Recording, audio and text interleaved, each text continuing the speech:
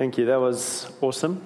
It's good to see you guys. I'm actually really looking forward to being with you and seeing how church works up here in Kloof. Also, I was quite excited because summer's fast approaching and Kloof is a better place to be in summer than Durban.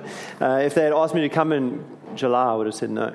It's far too cold for a Durbanite, but I'm looking forward to the next couple months with you.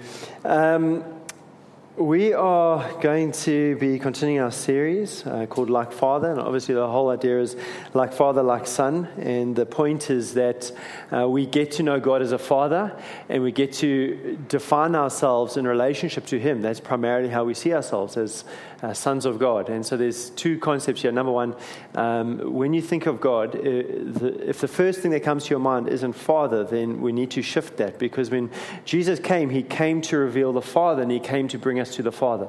In the Old Testament, there's a whole bunch of different names for God. I think about 13 different names for God. So Jehovah Jireh, one of the most commonly known ones, the Lord my provider. Jehovah Shalom, the Lord my peace. Jehovah Tsidkenu, or something. I can say anything. You wouldn't know if I was right or wrong.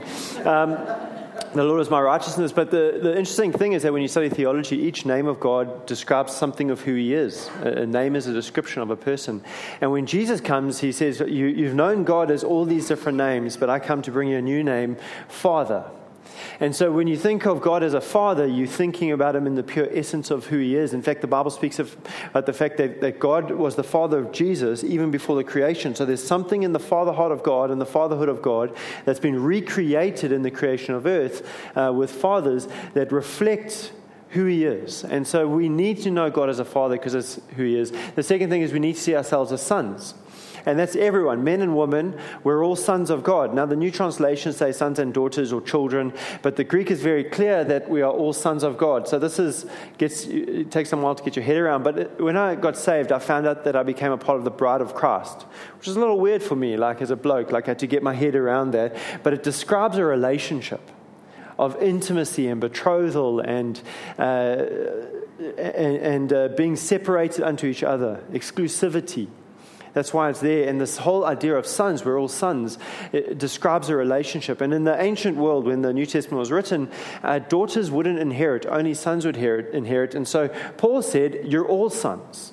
Doesn't matter if you're male or female, slave or free, rich, poor, doesn't matter what your background is, you're all sons. You all have equal gifting, equal authority, equal place, and an inheritance in the kingdom of God. And so we need to understand what this means for us. And so that's the journey of the series. Today I'm going to be speaking about the prodigals. Because when I grew up in church, it was the parable of the prodigal son. One son, but there's actually two sons. It's right there in the first verse. It says, to illustrate the point further, Jesus told them this story. A man had two sons. And it's strange to me that anyone grew up in Sunday school, and you heard the parable of the prodigal son, and they all told us not to be naughty, basically. Don't be naughty. We're really worried about this naughty thing. But it's actually, the parable doesn't end there. It's a parable of two sons. One's naughty, one's good. Both don't have a relationship with the father. And so both are lost, and both need to come home. And so that's what we're going to get into. So to illustrate the point further, Jesus told in the story, a man had two sons. The younger son told his father, I want my share of your estate now before you die. So his father agreed to divide his wealth between his sons. I have a dad, and I've got two brothers. So there's three of us, three boys. And if I had to go to my dad and say, hey, Dad, I want my share of my inheritance now, that would be fairly insulting. Because that would be saying, I can't wait for you to die before I get what I think is mine. So can you just give it to me now, and then I'm going to push off because I don't want to be here anymore. He's basically saying to his father, Dad, I can't wait for you to die, but I want your stuff. And so the amazing thing is that his father agreed to divide the wealth between his sons. He said, okay, if that's what you want, I'll do that.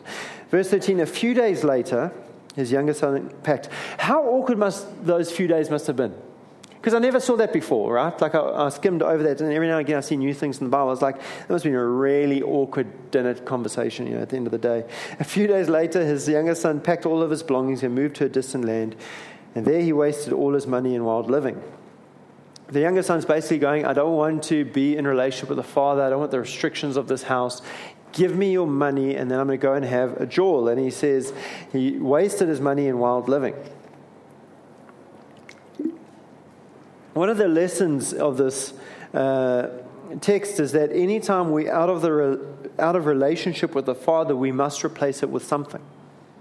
Because God is a Father and He made us to be sons, we have to, our meaning, our identity, our value, our hearts, our whole being only works when we're in relationship with the Father. And when that connection is severed, we replace it with something else. And this son replaces it with wild living. Now, wild living is made up of three primary types of wild living, or three primary types of sin. Sin is when you find your meaning, your identity apart from God, and you live to in a sense, live for yourself rather than living for the Father. And so these three things are a craving for physical pleasure, a craving for everything we see, or materialism, or pride in our achievements and possessions. Where do I get that from? 1 John chapter 2, verse 15 to 17. It says, "Do not love this world, nor the things it offers you. For when you love the world, you do not have the love of the Father in you." Interesting point is, you either love the world or you love the Father. You can't love both. So he's saying there's a dichotomy. You can love two children the same, or in my case, three sons the same. It took some convincing, but apparently it's possible to love three kids the same. But you can't love the Father and the world. It's an either-or thing. And so what he's saying, he says, do not love this world nor the things of the world, because if you love the world, the love of the Father isn't in you. And so when you love the things of the world, it kills your love for the Father.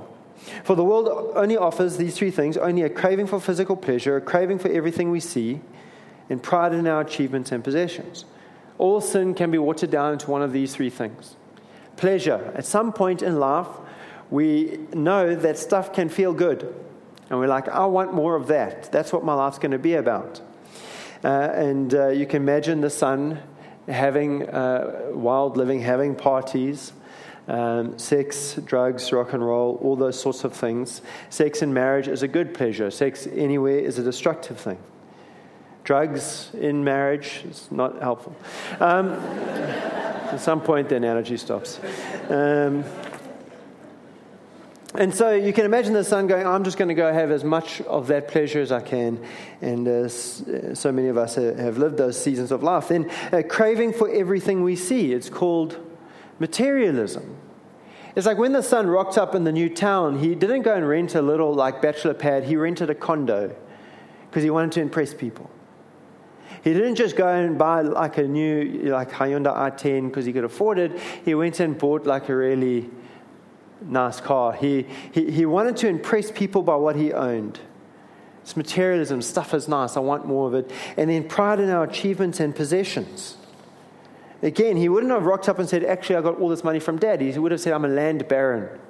He would have said things like, dropped things like hedge fund manager. I don't even know what that is. It's not gardening.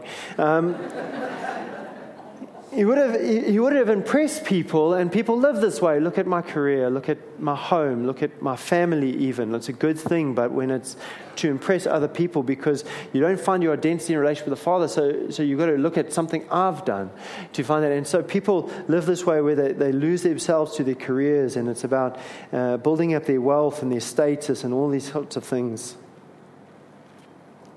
This is all the world has to offer us. The problem is, it says, do not love. It says, when you love these things, they fade away. They fade away. The love of these things will fade. The problem is with these things is, even as we're using them, even as we're enjoying them, they're fading. And so we go through this thing where, well, maybe it's pleasure. If I get pleasure, then I'm going to be happy. And then you get pleasure, and you're happy for a while sometimes, and then it starts to fade. And so you think, well, maybe it's the next thing. Maybe if I get a girlfriend, and then you get a girlfriend, and then that fades. Maybe if I get a different type of girlfriend, or another girlfriend, but that's trickier because that complicates your life. And then you go down that road, or maybe if I get married, or maybe if I have kids, or maybe if I get the promotion, or maybe if I buy the holiday home, or maybe if I... And so you're always looking to the next thing to satisfy, because even as you're enjoying it, it's fading. And people live this way, and they keep on looking to the next thing, but this world is fading away, and everything that is in it is fading away. And my question to you this morning is, when you're not in relationship with the Father, when you're not connected to Him, when you're not enjoying Him, what is your drug of choice? What's the stuff that fills your thinking? What is it a pleasure maybe when you know you're not connecting to God, and then you try and fill your heart with a pleasure, or maybe it's materialism, just like online shopping. It's so easy now. Wait for that box to arrive. And it arrives and it's cool for a little bit, and then online shopping, and it gets expensive. Or maybe it's your career. Maybe you're thinking, man, if this had to happen to me, or if I got this promotion, and you dream about a day when you're not stuck in your current reality and all your gifts, and people would think, look at what you've achieved with your life. What's your drug of choice? Because we all have one. When we're not in the Father, we're going to fill it with something.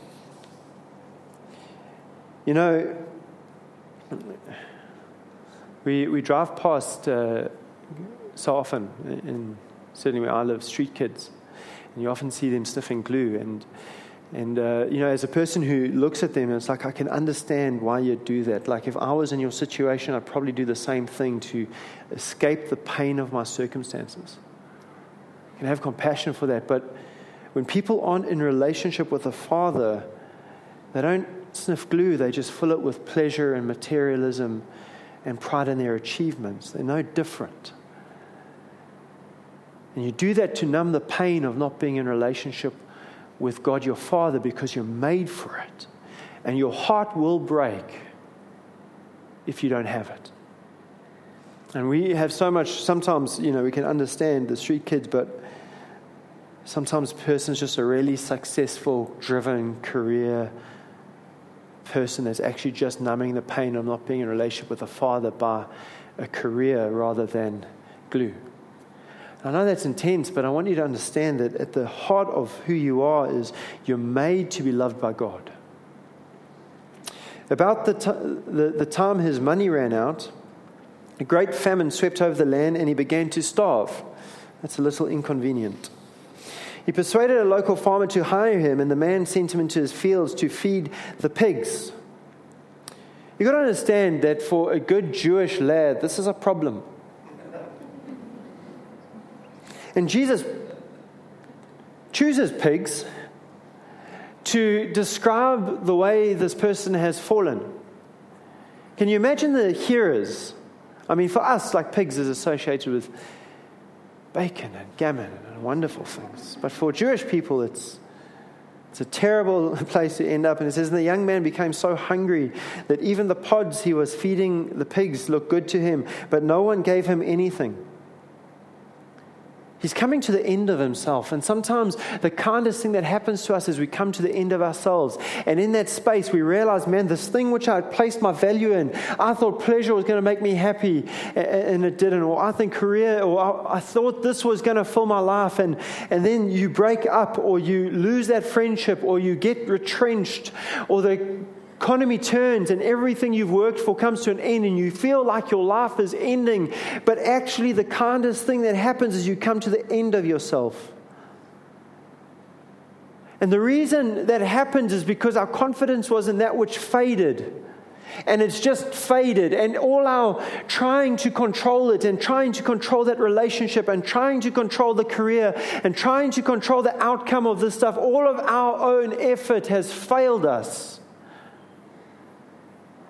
And suddenly we're primed to lay hold of that which never fades. The Father that never fades, that never diminishes, that never yields, that never lets up or lets go. The one that's permanent and faithful and immovable. And no matter what happens in our circumstance, He will never fade. He will always love us. When he finally came to his senses, he said to himself, at home, even the hired servants have food enough to spare, and here I am dying of hunger. I will go home to my father and say, Father, I have sinned against both heaven and you, and I'm no longer worthy of being called your son. Please take me on as a hired servant. Notice that it's the hunger of the son, not because he missed his father, that took him home. He wasn't sitting there going, man, I miss my dad. He's actually just going, I'm hungry and I'm desperate. God doesn't mind what state you arrive home in. He's just glad you're home. And he hatches a plan. He says, man, I'm going to go home and I'm going to say, Father, I'm no longer worthy to be called your son. Make me like a hired servant. He comes home as sent to be a slave. So he returned home to his father. And while he was still a long way off, his father saw him coming. Filled with love and compassion, he ran to his son, embraced him and kissed him. The father is watching for sons and daughters to come over the hills of this life, the hills of their own failed attempts to make themselves a life or make a way for themselves. He's waiting for people to come home. And as he sees his son, he's filled with love and compassion, not judgment. And, oh, finally, you came home. Oh, you made enough of a mess of your life. Now you're going to come back. The father's filled with love and compassion. He runs to his son. He embraces him and he kisses him. You know, so many of us, we live in this reality of God loves me, but I think at some level, sometimes we're uncomfortable with the kind of compassion and affection the Father shows towards us. There's a verse in one of the Psalms where it says God rejoices over us, but if you dig into the Hebrew, it literally means that God spins around over us like he does a twirly dance of joy and excitement over our lives because he's so in love with us. And for so many of us, we go, God, I know you love me, but we're actually uncomfortable with the kind of love and affection and compassion he embraced, he kissed. I have this friend. I've been friends with him for many years, 20 years now. When we got to know each other, I was 18, he was 30, and he's like not a hugger, and I am. So that was awesome. And he grew up in a house where he had a wonderful relationship with his dad, but he only ever shook his dad's hand. Never hugged his dad, ever. Only ever shook his dad, loved his dad. But so I would come and I'd see him and I'd give him a big hug, and he'd go like this. He'd go like, because he's uncomfortable with that. So you know what I did? I just hugged him every chance I got. I was like, I'm going to break down these walls. And now we hug. And obviously, if someone shows you affection and you don't want it, it's called harassment.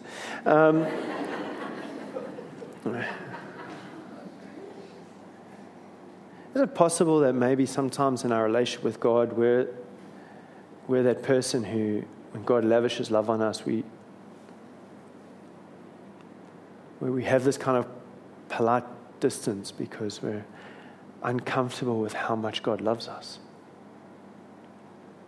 Because so often we go, God, I want to understand your love more, but it looks a lot like a father that runs and embraces and kisses. And maybe the problem with receiving God's love is that we're uncomfortable with receiving it rather than he's uncomfortable with showing it. Because sometimes we just don't think we're worthy, much like this younger son. His son said to him, he said, Father, I've sinned against both heaven and you, and I'm no longer worthy of being called your son. He delivers the speech. But his father said to his servants, notice that the father doesn't even respond to the son's speech. He's basically saying, Father, I'm not good enough to be your son. But the father's going, I've already communicated to you by running, by embracing, by kissing, love and compassion shown over your life. The father has already communicated to us by sending his son to a cross. He said to his servants, quick, bring the finest robe in the house and put it on him. Get a ring for his finger and sandals for his feet. What is going on here? It's like the makeover show. He comes home, he's got some rags. Notice he says, bring the finest robe in the house. He doesn't say, okay, well, go shop, buy a robe there from Mr. Price to cover these rags. But if he really does well at being a son over the next 3 to 6 months, then we'll talk about Woolworths, but not like Studio W, like the other section. And then if he does better, then maybe Studio W, then maybe Country Road. Ooh. Look at those, that's a Country Road son, that's a Mr. Price son. No. Bring the finest robe. First day back home. Put a ring on his finger. A ring. So firstly, a robe is a symbol of authority and standing, much like Jacob gave a special robe to his son Joseph because he was his favorite son. He's got a special robe for each of us. And he says, put a ring on his finger. The ring on his finger was much like a credit card because you could go into town, you could buy goods, and you could impress it on clay. They used to do it with their rings. And then at the end of the month or the end of the week or whatever it was, the shop owner would come to the father and go, here's all the receipts. Can you please pay me now? You know, he was given access to this inheritance. Remember what he had squandered? There's more from the father. He didn't run out. And then sandals for his feet. Slaves were barefoot, but sons had sandals. He restores them fully as a son. He says, and kill the calf we have been fattening. We must celebrate with a feast. What's going on here? God is not a vegan. I'm joking. I'm joking. That's not the point. If you are a vegan, you're so welcome here. It's just, it was a cheap joke. I'm sorry. But he says, let's have a party. Let's have a party. And let me tell you, no one's ever partied with quinoa anything, you know. It's got to be shish and yama. There's like steaks on the fire. We're going to have a celebration. My son is home, for the son of mine was dead and has now returned to life. He was lost, but now he is found. So the party began. There's a celebration. Of course, the Bible says that every time one sinner comes home, there was a party. You know, there was a party in heaven with your name on. Heaven knows your name because there was a celebration for you. There was a party, like there was an angel out on assignment. He came back and said, what's the party for? He said, Nick's home. What? Nick's party? Woo! There's a party for you in heaven when you gave your life to Jesus. Meanwhile, the older son was in the fields working. When he returned home, he heard music and dancing in the house. He asked one of the servants what was going on. Your brother is back, he was told, and your father's killed the fattened calf. We are celebrating because of his safe return. And his brother said, that is so awesome. I've missed Charles so much. Charlie, my boy, Dad and I have been worried about you. Joking. The older brother was angry and wouldn't go in. His father came out and begged him, and he replied, all these years I've slaved for you and never once refused to do a single thing you told me. And in all that time you never gave me even one young goat for a feast with my friends. Yet when the son of yours comes back after squandering your money on prostitutes, you celebrate by killing the fattened calf. He is livid. He is angry. Note, he's angry at his brother. How come this guy has come back and he's already been celebrated? But mostly he's angry with the father because the father is celebrating his brother and he's going, I'm the one that's been slaving. I'm the one that's been working. How come he gets the party and I... He's angry because his value system, God has messed with his value system. The Father's messed with his value system. And his value system was based on behavior and performance. And so he says, well, look at his performance, my brother's performance, taking your money, squandering it on prostitutes. Look at mine, all these years. I've slaved for you. Note that the younger brother came home. He said, Father, I'm not worthy to be called your son. Make me like one of your hired servants. Make me a slave. The younger son came home to be a slave. The older brother is one. The father didn't make him a slave. He made himself a slave by a mentality that he had adopted, a way of thinking about the father and his blessing. And the older brother's situation is far more precarious than the younger brother, because the younger brother, when he took the money and he left, he knew he was out of relationship with the father. And so he knew he had to return home. The older brother thinks he's in relationship with the father, but isn't. Maybe there's aspects of your thinking today where you think you're in relationship with the father, but you're not. And you're living like a slave and not a son. See, a slave mentality is defined by blessing as a result of my performance. The younger son my brother disqualified himself, so he can't be blessed. I've qualified myself, I should be blessed. You never even gave me a young goat. Where's my blessing? And I see so many Christians going through this journey. They come home like the younger brother. They get saved and they get gloriously come into relation with God, and they fall in love with Him, and then they throw themselves into church and into serving, and they're reading their Bibles and they're praying, and fast track 5 years, 6 years, 7 years, something happens. Maybe they burn out from over committing, or maybe they just get burnt. There's broken relationship, and all of a sudden they start to get to God. How come?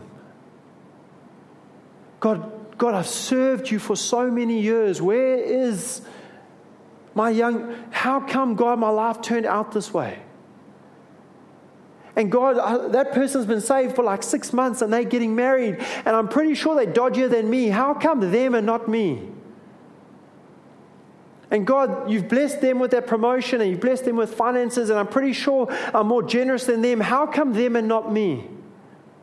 God, how is this working? Because in that way, what you're saying is the blessing of God is a direct relation to my faithfulness rather than His generosity and faithfulness. I earn His blessing. If you earn anything, you are an employee or a slave, not a son. Ever found yourself in this situation where maybe you've struggled with a pattern of sin, or maybe a pattern of behavior, maybe like you lose your cool, or you get emotionally withdrawn, you sulk, or you get stuck in a sin pattern, whatever it is, and when you find yourself messing up again, you have this thought, this is why God can't bless me. Ever? You put your hands up? I'm joking. A couple of us. What you've said is, well, I haven't done quite enough to earn His blessing. And here's the point, is if you can disqualify yourself from blessing, then you have to qualify yourself for blessing. And if you have to qualify yourself for blessing, and you do it by your behavior, you're trying to earn His blessing, and you're a slave, not a son. And you think you're in relation with the father, but you're actually not. And here's the thing, is the older brother still wanted the father's things, not the father.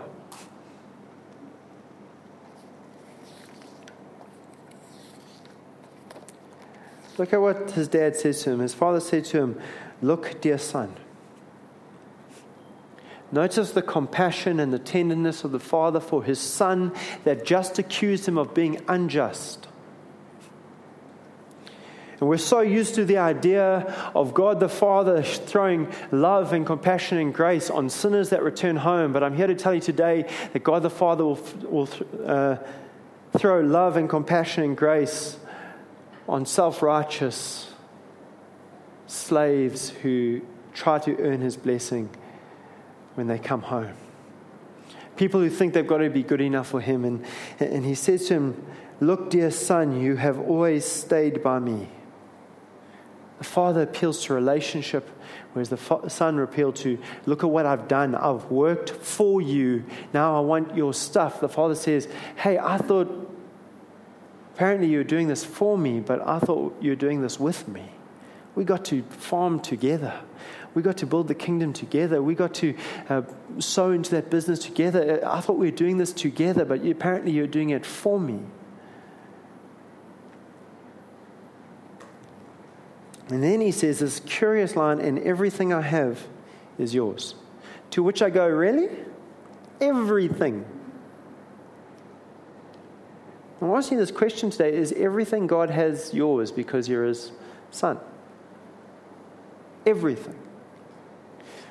So we're going to get slightly charismatic this morning.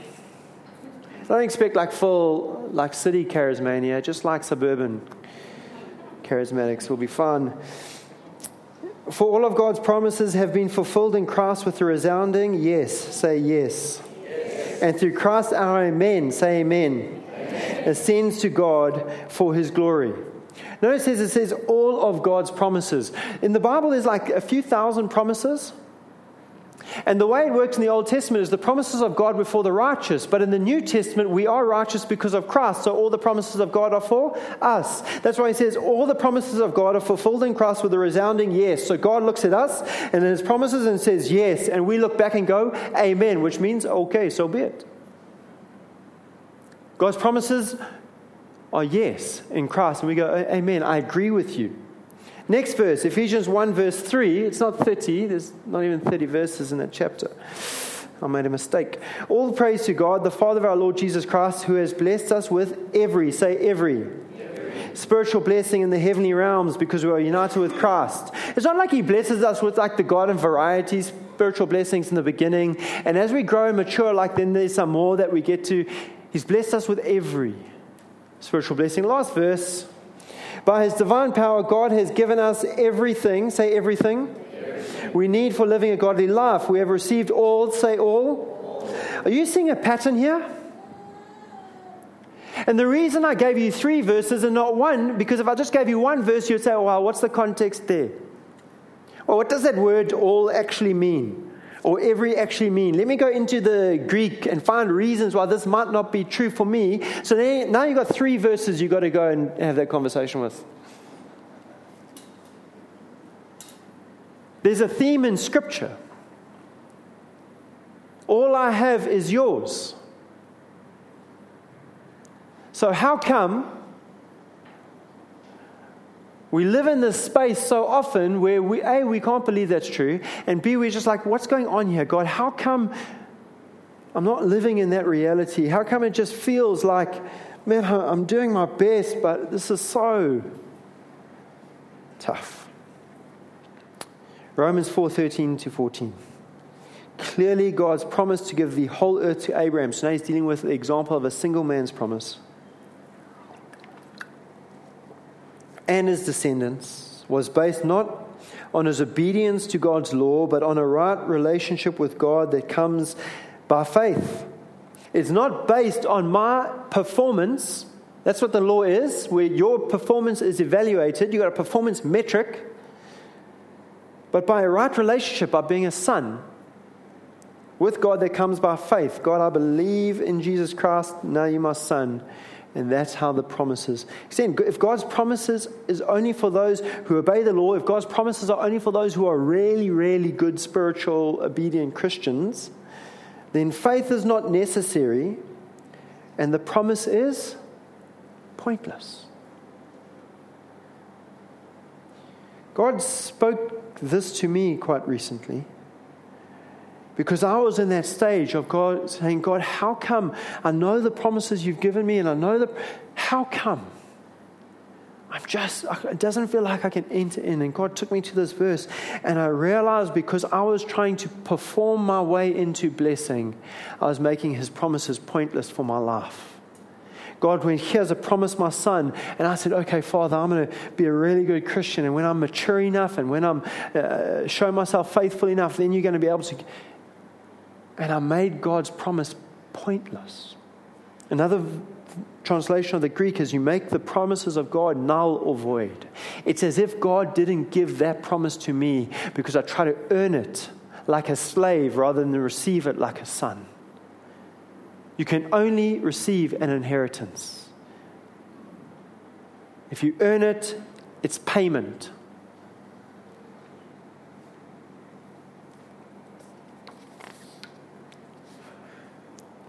And this is the journey, is on the one hand, we live our lives like the younger son, where when we're not in relationship, we're not relationally connected with the Father, we find ourselves in cycles of pleasure and cycles of materialism and cycles of trying to prove that my life's something, pride in my achievements.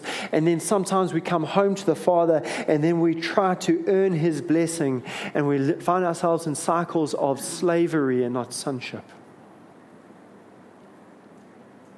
And God invites both groups of people to repent, come home, and say, Father, I'm coming home. Everything you have is yours. I get to do my life with you, in relationship with you, because that is my primary inheritance. I'm relationally connected. And I want you more than I want your stuff. And you made me for this because you made me to be a son of yours, to be in deep, intimate, relational connection with you. And all life and all godliness and all meaning and all purpose flows from that space. Let's pray. Father God, I just thank you so much that you've made us to be sons. Made us to be relationally connected to you. And Father, I pray for those of us who are stuck in cycles of wild living, God. We try and find meaning and purpose in pleasure or materialism or pride in our achievements. And for those of us who are stuck in religion and performance where we try and earn your blessing, God, I pray for both of us that we can just repent and come home. If that's you this morning, if you want to say, Father, I want to come home this morning.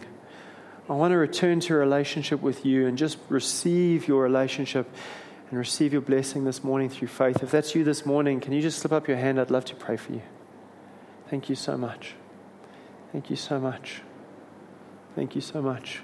Thank you. And He loves you. Your Father loves you. He's waiting for you to come over the hill of your own life, and He's waiting for you on the veranda of His home, and He's running to you and throwing His arms around you. If that's you, can you just raise your hand saying, Father, I want to come home. I want to know your intimacy and your love. Thank you. I'm just going to pray a simple prayer this morning. You can pray this for yourself in your own heart. Father, this morning I'm coming home.